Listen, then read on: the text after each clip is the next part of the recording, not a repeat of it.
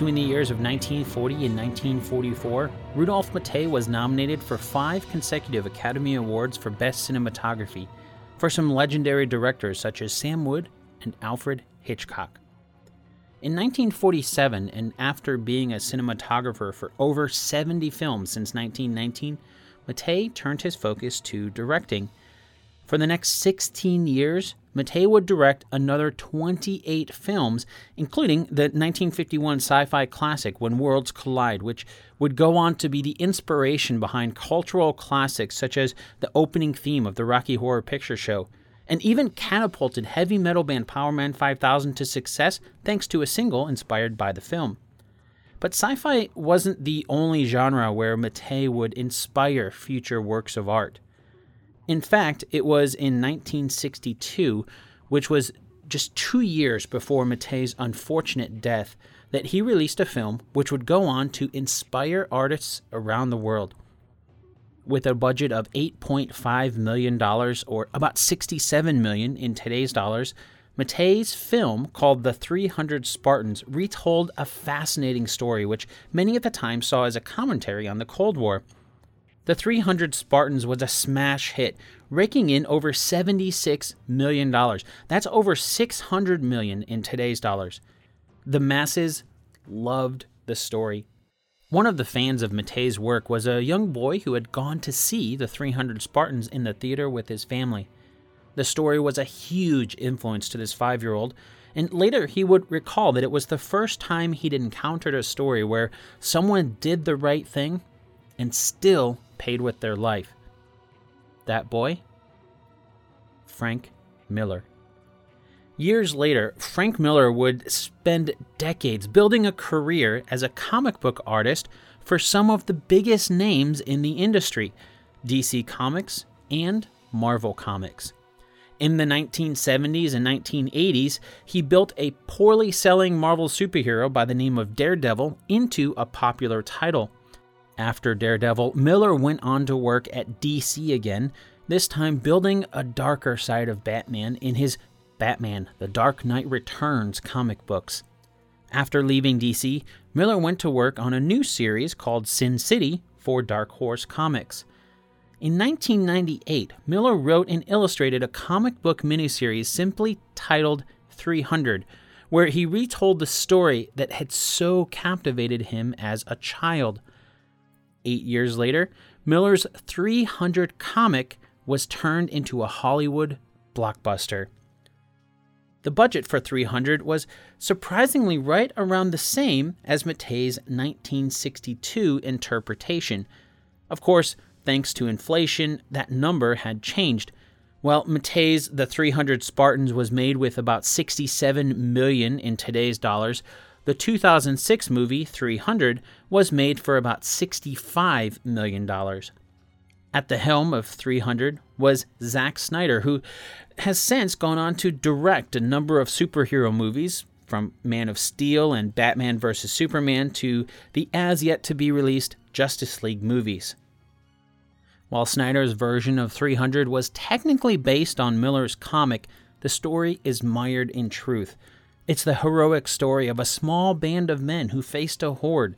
The story that a 5-year-old Frank Miller was so fascinated by that it stuck with him for over 40 years. I'm Dan Lefebvre, and this is based on a true story.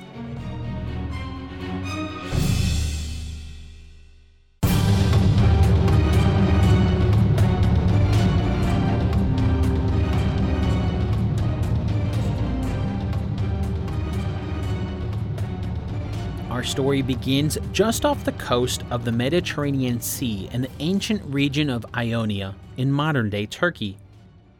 Like most of the other Greek city-states at the time, Ionia was subjected to the conquest of Cyrus the Great in 547 BC. Although they were technically subject to Persian rule after Cyrus conquered them, the Ionians had quite a bit of autonomy under what amounted to a puppet government. Despite this, about 50 years later, the Ionians revolted against their Persian overlords. With support from the Athenians and the Eretrians, the Greeks managed to liberate Ionia, as well as the regions of Thrace and Macedon from the Persian Empire. Because of the success of this revolt, other Greek settlements along the western coast of the Persian Empire were also sparked to fight. They wanted to find freedom from the Persians, and after years of bloodshed, the Greeks finally freed themselves and defeated the Persians at the Battle of Mycale in 479 BC. Persian King Darius I was furious as he saw both his pride and his kingdom take a major hit. It took a few years to recuperate from their losses and formulate a plan, but in 492 BC, the Persian army began their retaliation. Darius wanted to wipe the Greeks off of the map, so he assembled a specialty task force and ordered them to make their way to the largest city-states at the time, Eretria and Athens. But before they did that, they'd have to make it to those city-states, and there were a lot of Greeks between the Persians and Athens. By land, it was nearly 1,000 miles around the Aegean Sea. The closest region, and by extension the first on the list to recapture, was Thrace. In fact, it took 2 years for the Persians to recapture the regions of Thrace and nearby Macedon. But the Persians were just getting started. Organizing a second offensive in 490 BC, the Persian army either forced full annexation of settlements or just completely burned them down to the ground. Eretria was one of the first of the 2 big city-states to fall to Persia, but Darius wanted to make a statement with the Eretrians. He razed the city to the ground and enslaved all of the civilians.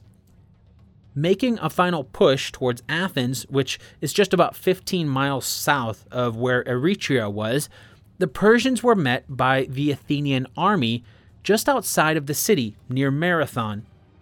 Despite the Persians having about 20,000 men, the Greeks managed to push them back with only 11,000 men. The Greeks were fighting for their homeland, and this gave them a boost that ultimately helped them force the Persian armies to retreat.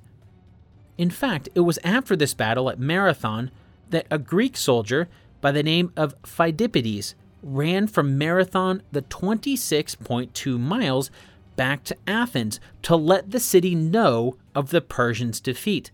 And that's where we get the term marathon for the long-distance endurance run today.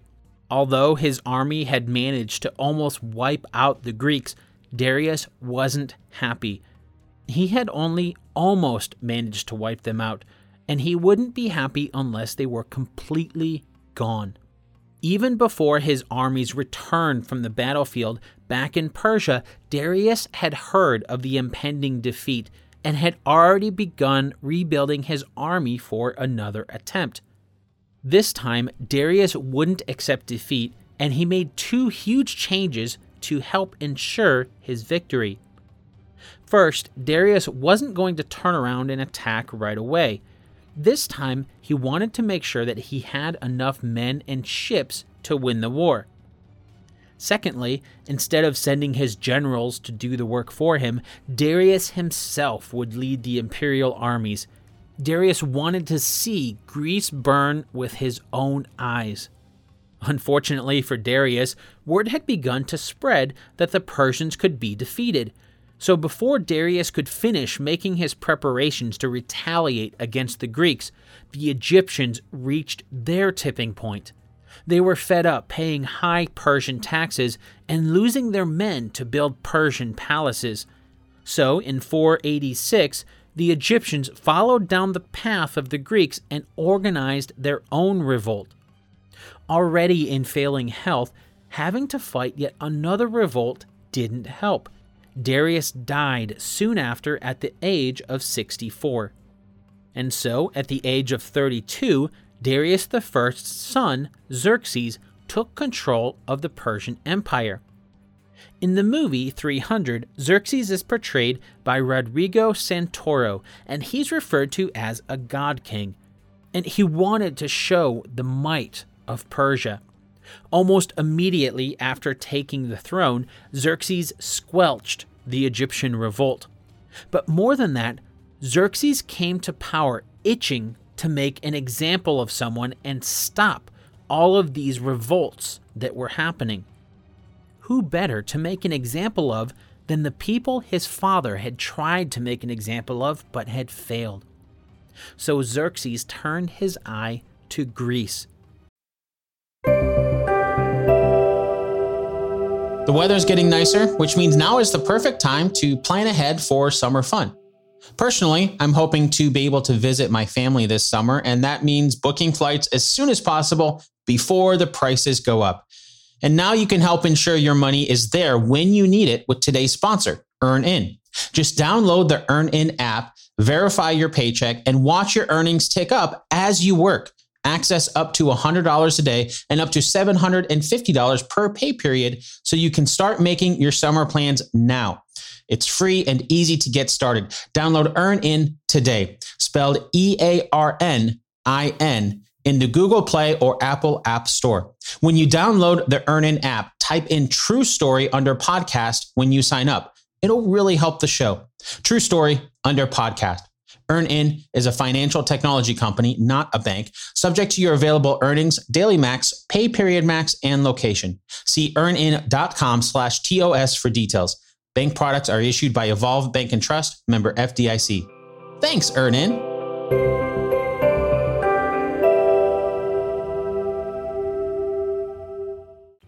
Another day is here, and you're ready for it. What to wear? Check. Breakfast, lunch, and dinner? Check. Planning for what's next and how to save for it? That's where Bank of America can help. For your financial to-dos, Bank of America has experts ready to help get you closer to your goals. Get started at one of our local financial centers or 24/7 in our mobile banking app. Find a location near you at bankofamerica.com/talktous. What would you like the power to do? Mobile banking requires downloading the app and is only available for select devices. Message and data rates may apply. Bank of America NA, member FDIC. In the movie, the Persian army is shown to be a massive force without equal at the time. And that actually is quite true.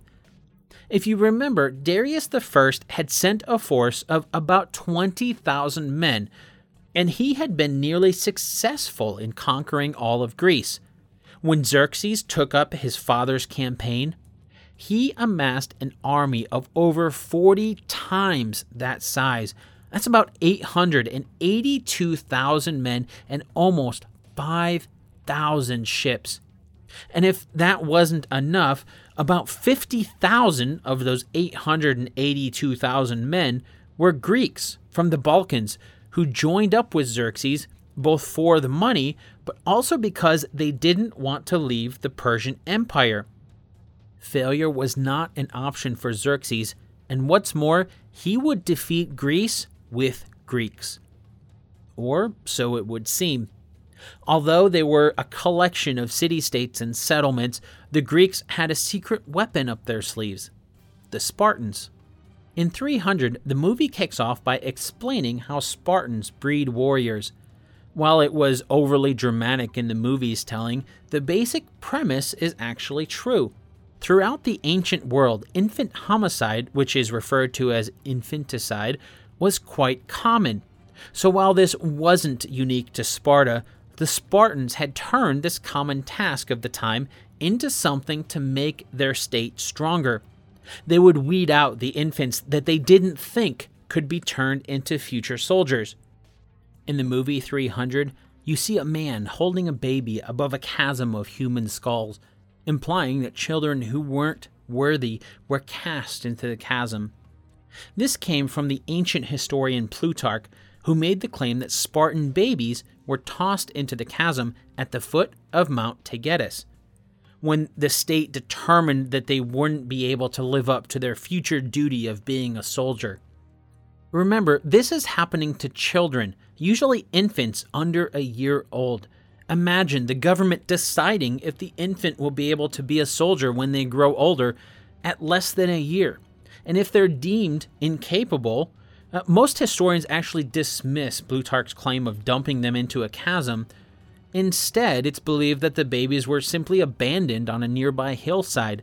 The child would then either be rescued and adopted by strangers, or more likely, the child would die from exposure.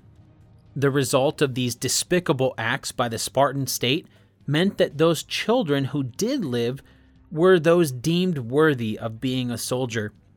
After centuries of this treatment, the Spartans had mastered the creation of warriors who would happily lay down their lives for Sparta. Still, the Spartans weren't necessarily in the fight for their entire country of Greece. After all, the country didn't even exist yet. It was just a collection of city-states, and even they didn't get along all the time. In fact, although it's outside this particular story, shortly after this whole battle went down between the Persians and the Spartans would turn on Athens and conquer them to basically rule the southern tip of Greece. This sort of struggle for power was common among the city-states in the region. But when a foreign enemy entered the fray, these city-states would band together to fight them off. When Xerxes started his march in 480 BC, Sparta would have been one of the city-states to be raised in his mission to annihilate all of the Greeks. Thanks to their location on the southernmost part of the peninsula, Sparta had a bit of time to prepare before Xerxes arrived. In the movie, King Leonidas, who's played by Gerard Butler, consulted mystic priests known as ephors, who told Leonidas he mustn't go to war, claiming it would violate the ritual of the Carneia. There is some truth to this, although, as you might expect, it does differ from the movie. The Carneia was a ritual that took place once a year from the 7th to the 15th of the month of Carneus, or what we call August today. It was to celebrate the life of a man whom the month was named after, Carnus, who was a favorite of the Greek god of music, Apollo. Now, because Carnus was slain in battle, Apollo was believed to punish the Spartan army with diseases during the month of Carneia, or during the ritual of Carneia from the 7th to the 15th. And since no warrior wants to get sick in the middle of battle, that's why the Spartans refused to go to war during Carneia. But with the Persian horde on their way, King Leonidas, whose name means lion, knew Xerxes and his army had to be stopped right away, despite both the ritual of Carneia and also the all-Greek Olympic ceremony, as those two happened to overlap that year. Something had to give. In the movie 300, the Persians send a messenger to Sparta ahead of Xerxes' army requesting earth and water. This is actually true, although Sparta wasn't unique in this request. One of the ways Xerxes intimidated his foes was to only offer them life if they would serve him, in which case, of course, their armies would fold into and fight alongside the Persians, growing their strength. A lot of the Greek city-states fell to Xerxes in this way without blood being shed. These would give the Persian messenger earth and water from their soil as a token of their submission. As two of the largest and most defiant city-states, both Athens and Sparta refused to submit. In the movie 300, King Leonidas yells, "This is Sparta," as he kicks the messenger down into a well. In truth, history agrees that the taunt was more along the lines of, "Dig it out for yourselves." But the Spartans did throw the messengers into a well. The Athenians, on the other hand, threw the messengers who came to them into a pit. This act of defiance by Athens and Sparta in the face of the Persians caused other Greek city-states to build some confidence, and a small alliance between the Greeks was formed. In this way, word was sent among the Greek regions, and an army was formed to meet the Persians. Because of Carneia, the Spartan council refused to send out the full army. But the Spartans had refused to send soldiers to battle during Carneia when Darius had made his attack many years before. While that had ended in Greek victory at Marathon thanks to the Athenians, this time more Greek cities were submitting to Xerxes and hope was dim. King Leonidas knew even more Greeks would submit to Xerxes if Sparta didn't offer their help, and by extension, Sparta would eventually fall. But he couldn't take the army because of the ritual of Carneia. So he did what he could. In the movie, when Leonidas leaves Sparta, he says that he's leaving with his personal bodyguard, just going for a stroll, and he says it with a bit of a smirk, as if it's a joke. But part of this is actually true.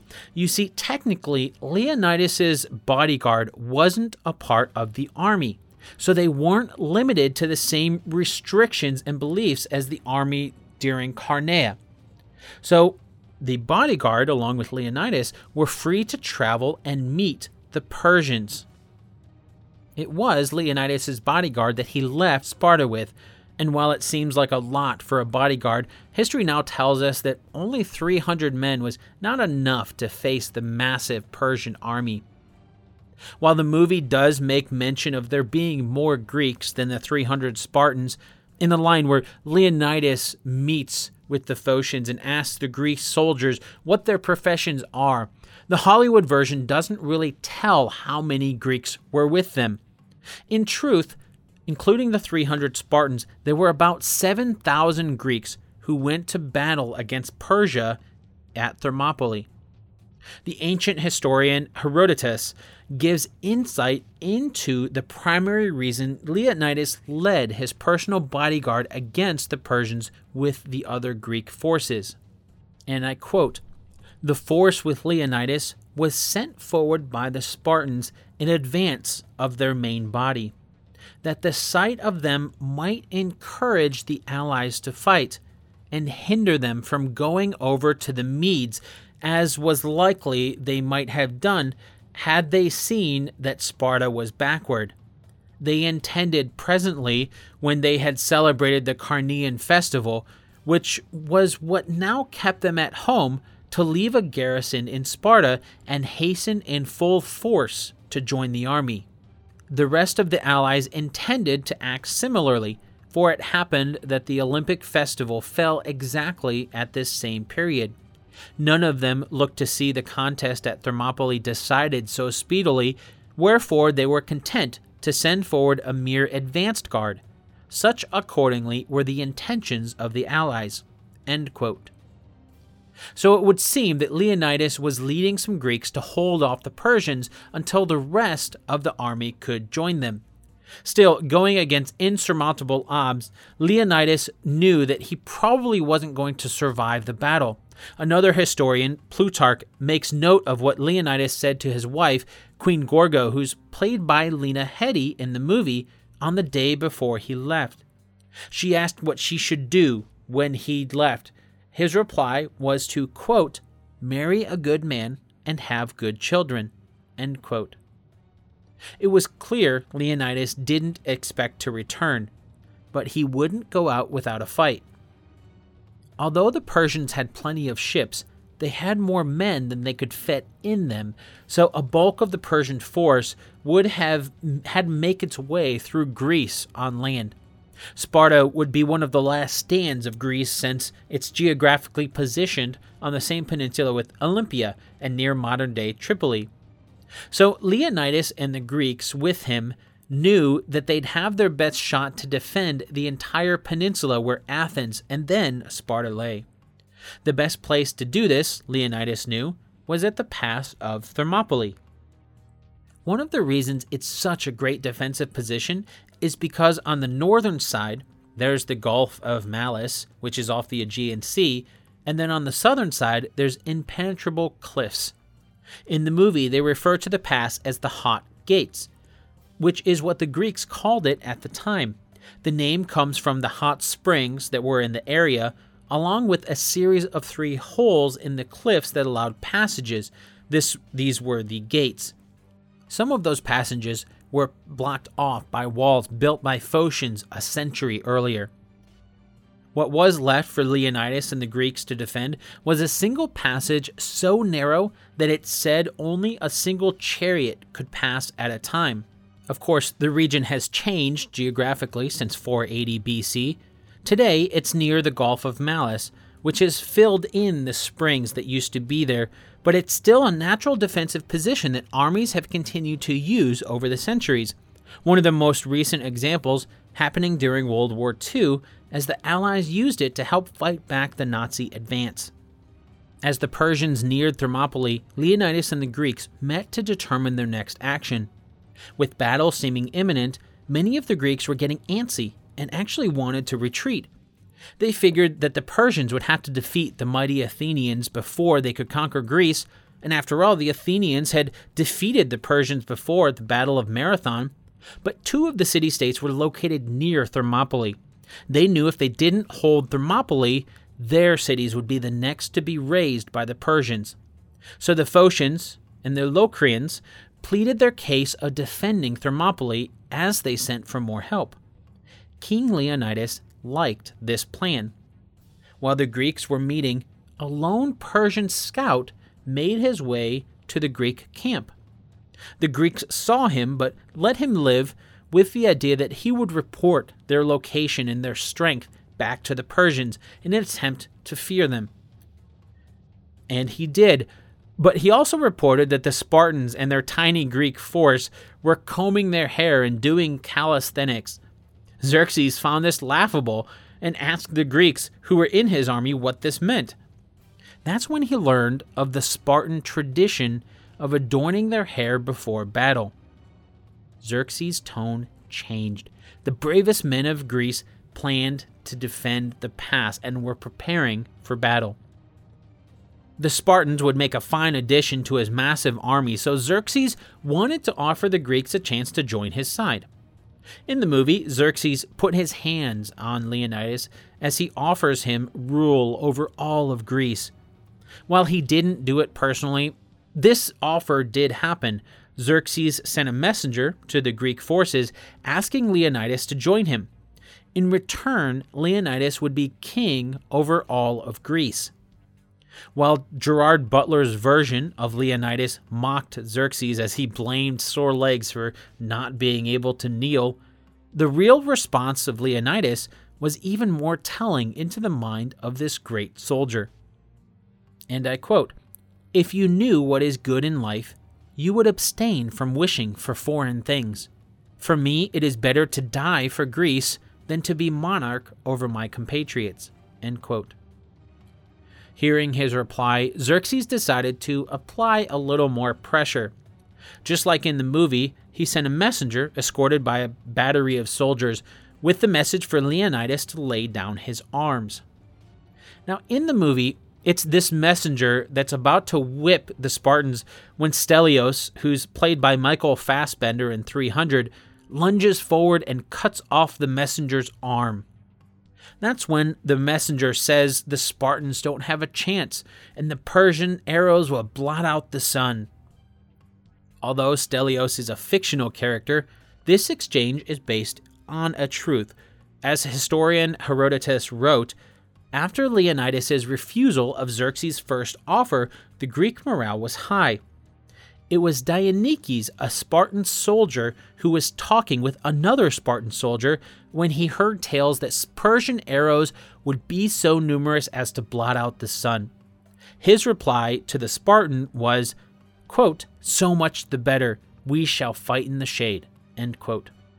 So in truth, it was a chat between two Spartans instead of a taunt from a Spartan to a Persian. But the movie 300 did get the next part much closer to the truth. When the second messenger came to tell Leonidas to lay down his arms, this is when Leonidas gave his now famous reply, quote, "Come take them," end quote. This statement or one similar are still used by soldiers to this day. Xerxes waited for 4 days to see if the Greeks would leave the pass. When they didn't, he ordered a portion of his force, the Medes and the Cesians, to take them prisoner. Now, he didn't want them killed, but he wanted them to bow before him in person. According to historians, the Medes were picked to go first, most likely because they had been one of the last people to be conquered by the Persians. So it's likely that Xerxes wanted them to bear the brunt of the fighting, essentially the lowest on the totem pole. And so the Medes headed to the pass. While historians don't know all of the details and specifics exactly of how the battle went down, we have a pretty good idea. It'd be most likely that the Greeks formed a phalanx. Like you see in the movie 300, a phalanx is essentially made up of a group of soldiers who work side by side to work as a unit instead of working as individual soldiers. In this case, with a limited width of the pass at Thermopylae, the Greek phalanx was made up of overlapping shields and layered spear points that spanned the entire width of the pass. They were a human wall of weapons and armor. While the Medes approached, Xerxes set himself up a little ways off so he could watch the fight.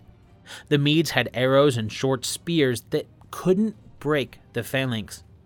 Although, according to Herodotus, the Greeks didn't use the phalanx throughout the entire battle. Instead, they preyed on the inexperienced Medes by pretending to retreat in disorder. Then, when the Medes would push forwards, the Greeks would shock them by turning around suddenly and attacking them with force.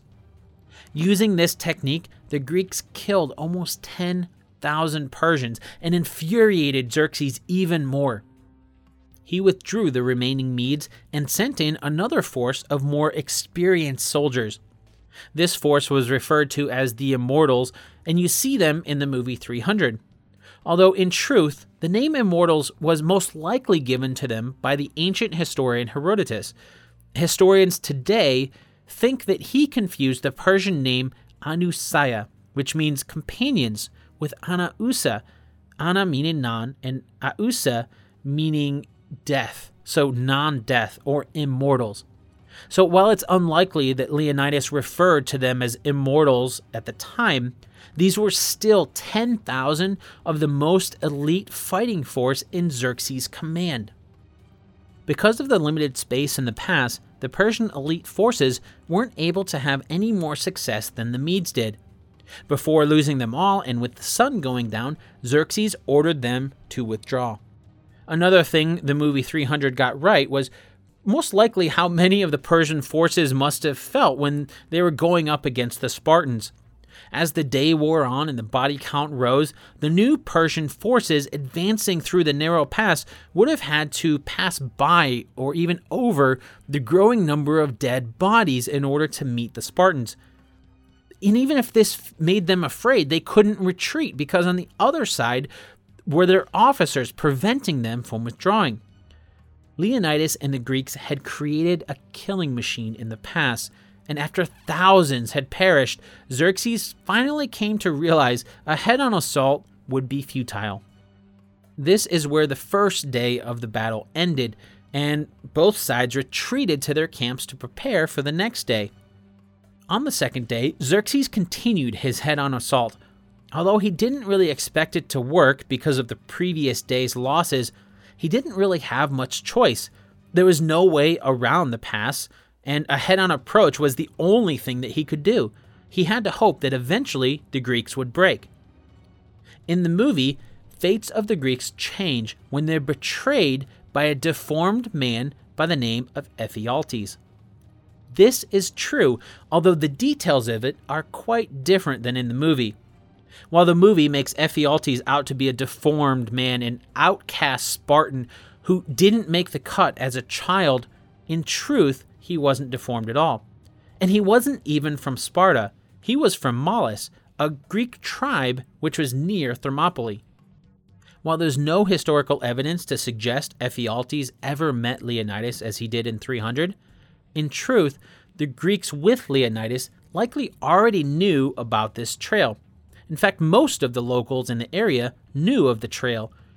The Malians, which Ephialtes is a part of, had used this trail to raid their neighbors, the Phocians, who were now teaming together to help the Greeks against the Persians. The small trail led over the mountains south of Thermopylae and then joined back up with the main road behind where the Greeks were holding off the Persians. Like in the movie, Leonidas did station some Phocian soldiers to help guard the path. There were about 1,000 men that he left at the path to guard it. This just shows how the Greeks weren't always friendly with each other, but they were teaming up to fight off a foreign enemy. No doubt word spread to Ephialtes and many others around of the advancing Persian force, and the Greeks who were making their stand at the Hot Gates. Seeking Persian riches, Ephialtes decided that he could use his knowledge of the path to make himself a wealthy man. Xerxes jumped at the chance to try something other than a head-on assault. He took up Ephialtes on his offer to guide them through the path that would flank the Greek position. As the first light broke on the third day, the Phocians guarding the path were sleeping when they heard the rustling of leaves. The elite Persian forces, the Immortals, were advancing, and the Phocians weren't even awake. They jumped up and hastily armed themselves, but it was too late. The Persians pushed the Phocians back to the crest of the mountain where they made their own last stand. After clearing the path, the Persians made their way down it to surround the Greeks at Thermopylae. In the movie, before their final stand, some of the Greeks flee the battle as they sense the end. In truth, Leonidas was kept apprised of the Persians' attempt to flank his position by scouts. After he found out that the Phocians had fell at the path, he knew he would soon be trapped between two columns of enemies. He called for the Greek leaders to come to a council to determine their next action. Retreat was the only action that would offer a chance at survival, but with the Persians so close, even retreat didn't guarantee survival. While the movie made it seem like the Spartans were abandoned by the other Greek soldiers, that's not entirely true. Leonidas did decide that he and his Spartans would stay and fight to the death, but they did so in an attempt to hold off the Persians for as long as they could while the rest of the Greek forces retreated to safety.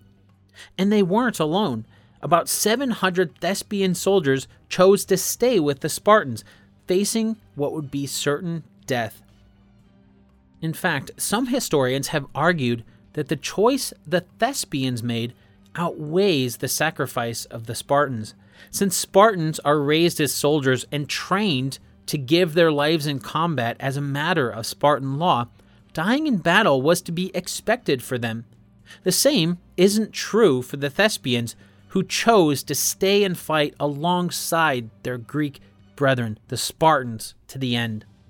The Thespian general, for example, was actually an architect by the name of Demophilus. None of the Thespians were professional soldiers. They were citizens that had only taken up arms to keep the Persians out of their homelands. While the movie 300 doesn't make mention of this, historians have said that the Spartans honored the sacrifice of the Thespians by exchanging cloaks with them and promising to be their allies in this life and for eternity in the next. At dawn on the fourth day, all hell broke loose as the Persians attacked. It began from the same direction that the Persians had been attacking head-on the whole time. Knowing that they would soon be surrounded, the Greeks this time pushed their way forward to a wider part of the pass. This allowed more Persians in, but also allowed the Greeks the opportunity to kill more Persians. They knew the end was near, and they wanted to slaughter as many Persians as they could. Behind the Greeks, the Immortals made their way off of the mountain from the trail along with Ephialtes. Expecting to surprise the Spartans, Leonidas had one more trick up his sleeve when he shocked them by not only being ready, but forming an offensive and attacking them. It was in this battle that Leonidas himself died, and although he didn't actually hurl a spear at Xerxes himself, as he did in the movie, Herodotus wrote that 2 of Xerxes' brothers were killed in the battle as well. So in a way, he did make the god king bleed. Overwhelmed, the rest of the Greeks made their final stand on a small hill behind the old wall that the Phocians had built a century earlier. Xerxes ordered the small hill with the remaining Greeks on it surrounded. It was a vicious ending to one of the most heroic stands in history. Writings tell of Greeks on the hill who had lost their weapons start tearing at Persians with their hands and teeth, until finally the Persians rained down arrows on them until the last Greek had died. While the Spartan bones have never been found, in 1939, archaeologists found the hill that they believe was the final stand. Known as Kolonos Hill, archaeologists discovered a huge number of arrowheads in the ground, similar to those that were used by the Persians during the Battle of Marathon. Now, usually, the Persians would treat enemies who had fought bravely against them with great honor. But after the Greeks fell at Thermopylae, Xerxes was furious at the Spartans who had caused so many of his soldiers to die. When his men recovered the body of Leonidas, Xerxes ordered his head to be cut off and his body crucified for all to see. Now, usually, the Persians would treat enemies who had fought bravely against them with great honor. But after the Greeks fell at Thermopylae, Xerxes was furious at the Spartans who had caused so many of his soldiers to die. When his men recovered the body of Leonidas, Xerxes ordered his head be cut off and his body crucified for all to see. While this might have helped Xerxes feel better, the brave stand of the 300 Spartans and their Thespian brothers helped muster courage for all of Greece. But still, Xerxes continued his conquest of Greece, and by the time he reached Athens, he actually found it deserted.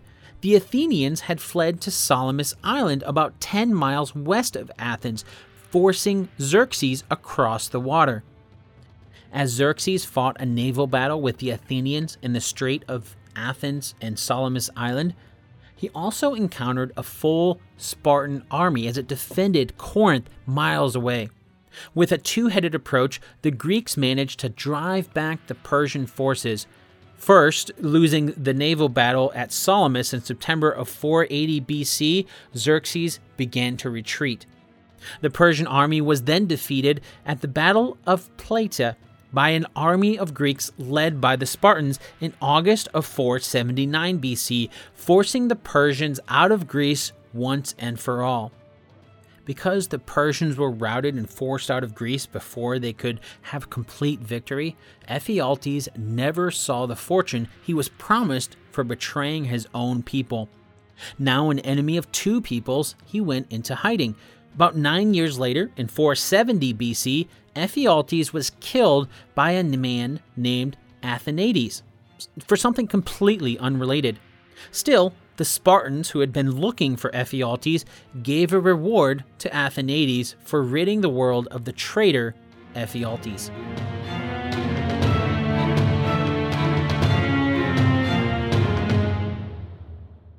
This episode of Based on a True Story was written and produced by me, Dan Lefebvre. If you want to learn more about King Leonidas, the Spartans, and the Battle of Thermopylae, I'd really recommend reading the many works of the great Greek historian Herodotus.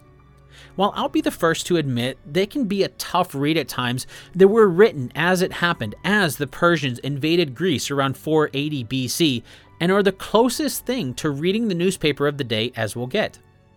You can find the 9 books in the history of Herodotus available for free on MIT's website at classics.mit.edu/Herodotus, that's HERODOTUS/history.html. I'll make sure to put a link to that in the show notes as well. While I did my best at the pronunciations in this episode, I would like to apologize if I mispronounced any of them. Thanks for listening to the Based on a True Story podcast. Based on a True Story is on the web at basedonatruestorypodcast.com, and you can find me on Twitter at Dan Lefebvre, DANLEFEB. Drop by, say hi, and let me know what you think.